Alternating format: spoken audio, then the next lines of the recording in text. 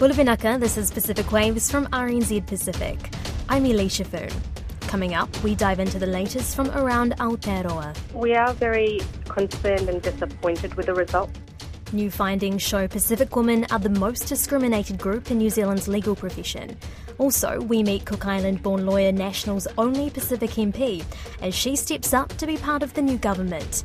And later, we're part of the fabric of society. Female creatives dominate the Arts Pasifika Awards. It's been revealed that Pacific people in the legal profession within New Zealand are 3 times more likely to face prejudice and inequity. The New Zealand Law Society has released a new survey showing Pacific women in the legal profession are the most vulnerable to workplace discrimination. I spoke with Artie Chand, president of the Pacific Lawyers Association, about the findings. We are very concerned and disappointed with the results. I can't say that we are surprised. We have known all along that there were issues that our Pacific lawyers were facing. This data is evidence of that happening, but we have had that information shared with us from our membership. Can we go into the findings? One of the main findings was that Pacific women are the most discriminated against. What does this look like in the workplace? What we're finding is that our lawyers, women in particular, from this evidence, are not being treated equally at the workplace. So there are challenges with getting the appropriate promotions, being recognised for the work that they're doing, and moving up in terms of ranks within the legal profession. So these are things that we are seeing already, which is we think could be attributed to the discrimination they're facing in the workplace. As we see more women and more women of colour, more Pacific women in the workplace, do they have to work harder to almost prove themselves, or are we coming against almost like an internal bias? Is that what we're seeing? We are finding is that women used to have challenges and continue to have challenges within the legal profession, and we've known that. Being a woman of colour is pronouncing that effect, and what we're seeing again is that Pacific women and Pacific lawyers are sometimes facing racial biases and sometimes unconscious biases. And there is a profiling that goes on with people's perception of what a Pacific person should look like and how a Pacific person should be. And we're getting that evidence from the way our law students are responding to their experiences at the law school, and we are also now seeing all of that playing out in the legal profession in the workplace as well. How do we address this issue? It needs to start with very, very meaningful and constructive steps in terms of the wider legal profession. We do need to look at ourselves and develop more cultural competence promotions when we're talking about people moving to senior levels, that all of these are being done in a fair way so that people are being treated equally. And that's really what we're asking for. We're asking for our Pacific lawyers to be treated exactly the same way as all other lawyers. It's not a big ask, but it is requiring employers to make sure that their processes are fair.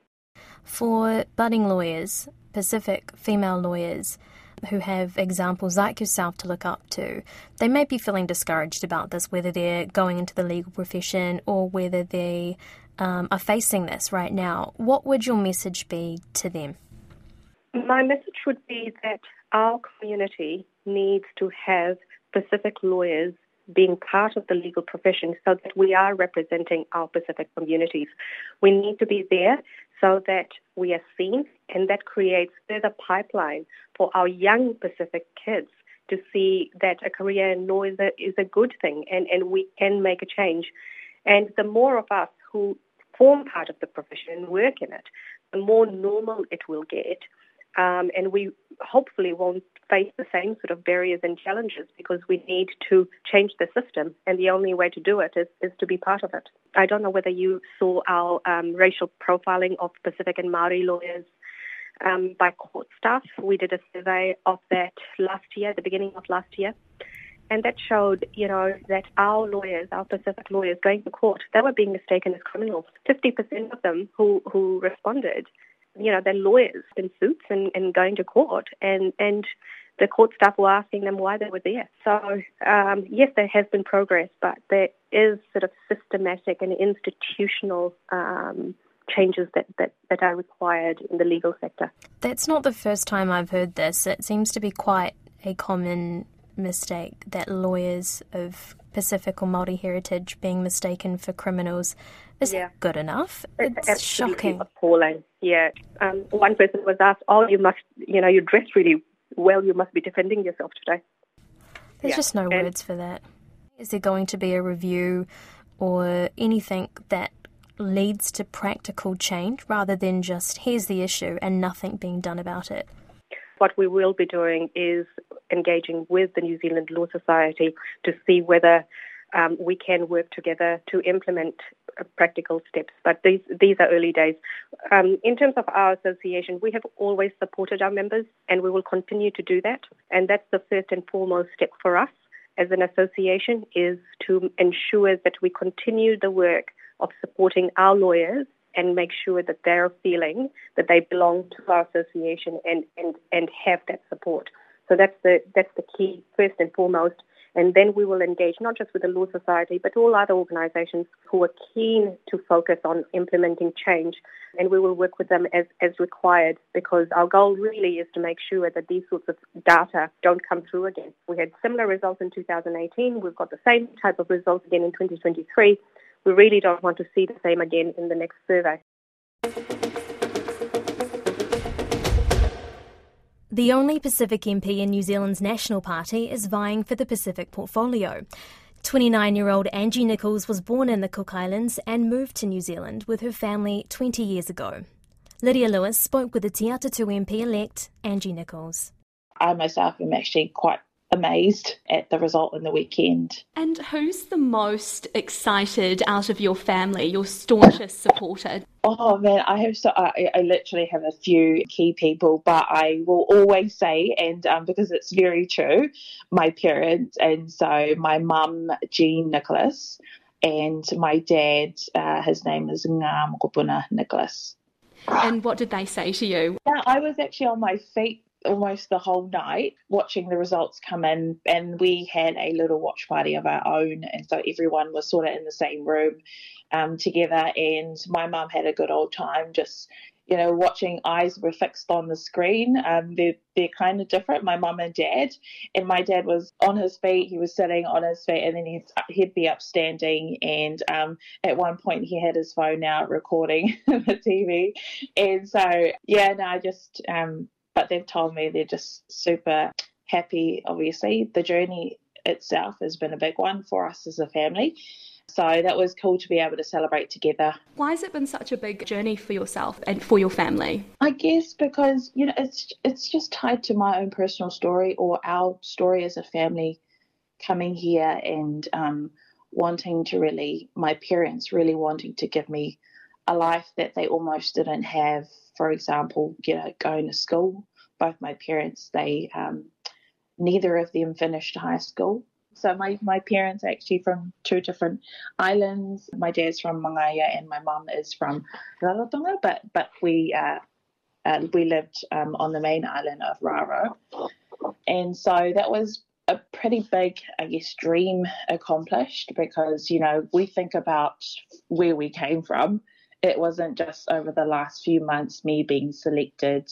It was a moment of reflection, of thinking back where we actually came from as a family to where we are today. And for them, because my parents say this to me, that my success is their success, and it's very true, because I just very thankful for the people that were around me to help get me to this point.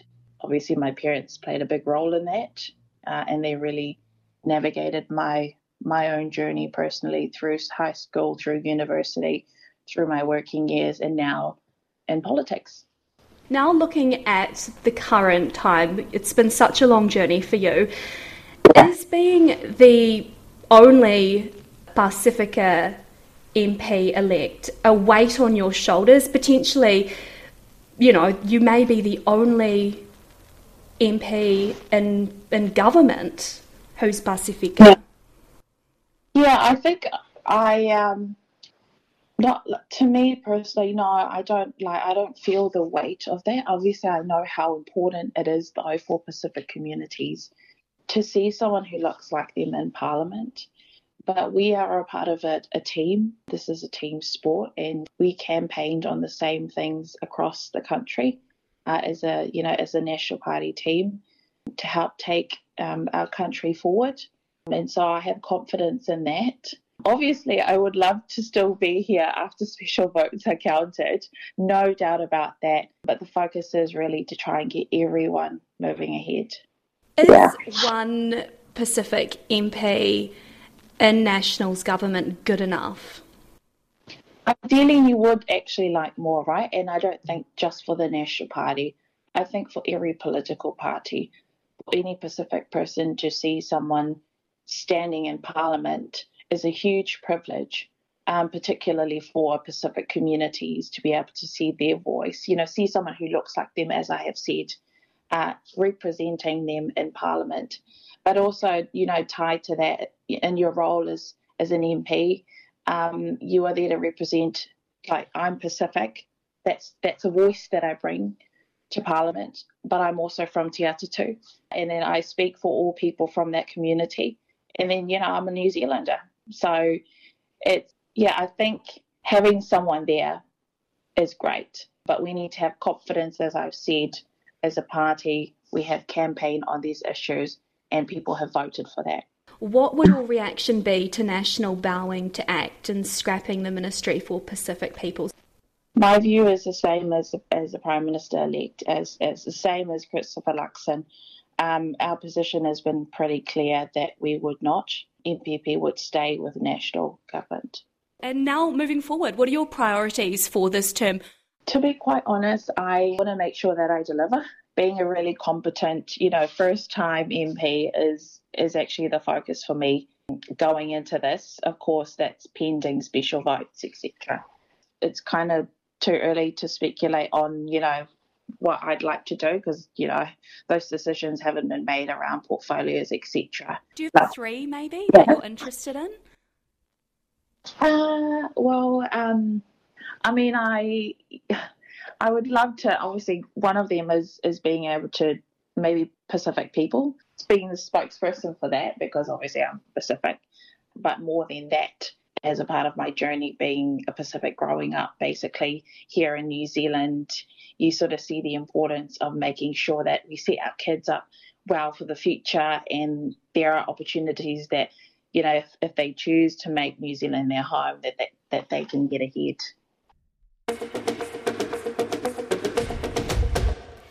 Artists in New Zealand have been recognised for their works at the annual Arts Pasifika Awards. This year's event honoured 7 Pasifika creatives. Finau Whonua went along to the ceremony in Wellington.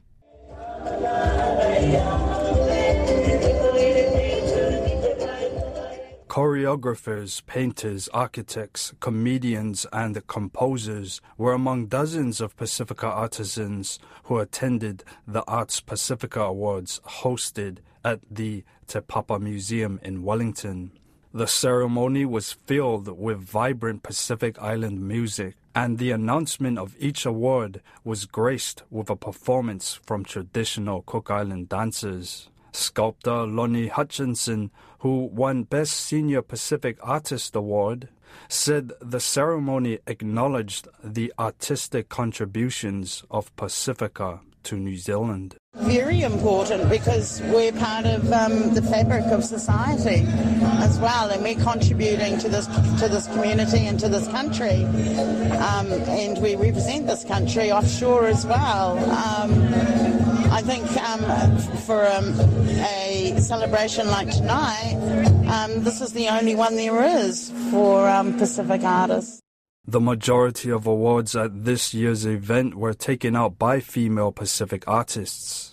Master Traditional Tongan Dance Tutor Losalia Melika Pusiaki won the Pacific Heritage Artist Award for her efforts to keep New Zealand's Tongan diaspora in touch with their culture and traditions. In 1996, Pusiaki founded the Wheunukoula Academy of Tongan Arts, where she and others teach young Kiwis how to perform traditional Tongan dancing.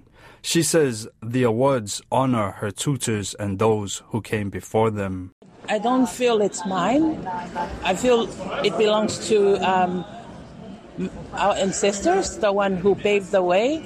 It's a Heritage Artist Award, and I'm more like just the knowledge holder who carry on the legacy of the work that our ancestors did in the past.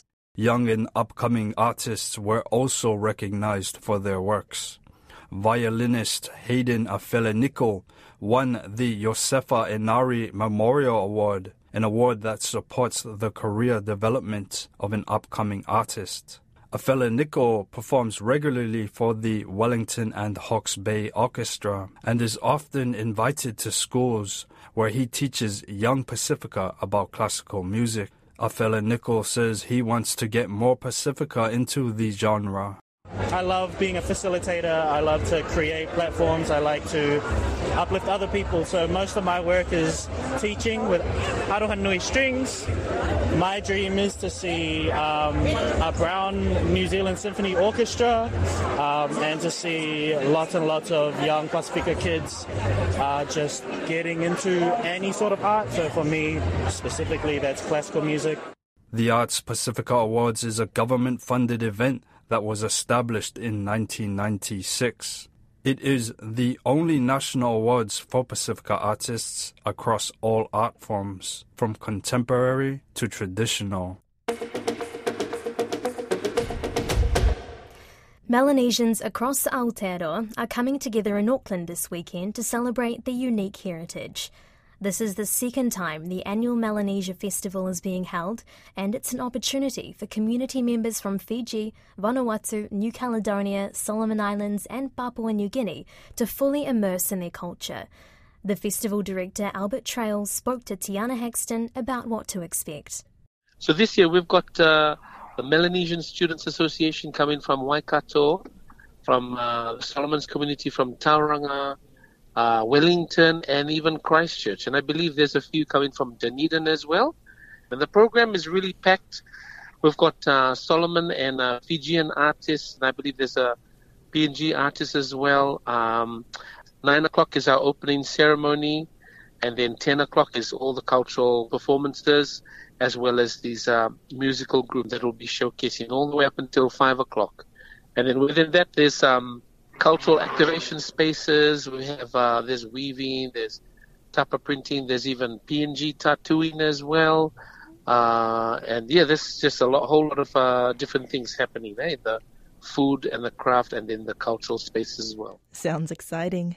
And what's the value of this festival to the Melanesian communities that are residing here in Aotearoa? I think it's so important because this is a big place compared to where we come from, eh? And it's easy for us to feel lost in the numbers and the crowd and in the distance and the cold. But, you know, it's these festivals that, you know what, we love it here in New Zealand, because New Zealand is a country that loves and supports cultural diversity. And how about the youth? Are the young ones in the community very involved with this event? Oh my gosh, like honestly, when you come, you'll see a lot of the items are all youth driven. The Siawa, which is the Solomon Islands, Auckland Community Association, it's all youth led and driven. And it's honestly, last year it was really beautiful because they have different provinces in the Solomons.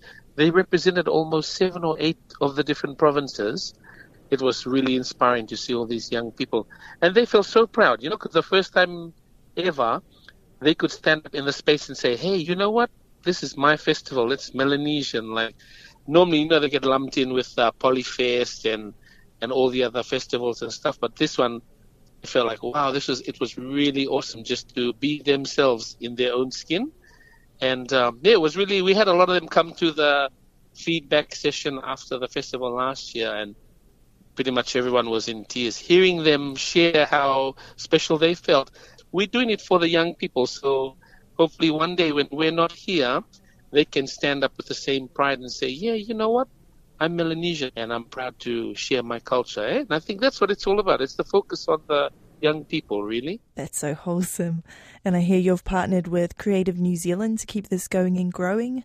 What can we expect over the coming years? I think this year is going to be bigger than last year, and it's just going to, every year, it's just going to grow into a different size, a different feel, a different vibe.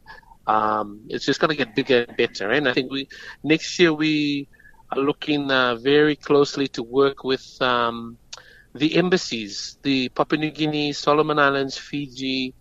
We're already in talks with the French embassy who looks after New Caledonia and Vanuatu to collab with them and get them in to be involved as well, and even to the point of bringing some of their artists as well from the islands to come and join the ones that are here in New Zealand. It's good for us to connect back home as well, like we should be doing. The festival is being held on October 21st at the Waitemata Rugby Club grounds. Over 7,000 people are expected to attend a full day of celebrations, which is open to the public. Well, that's our show, Pacific Waves, for today. To listen back, head over to rnzi.com/programs. We're also on Apple, Spotify and iHeartRadio podcasts. From myself and the RNZ Pacific team, tō whā soifua.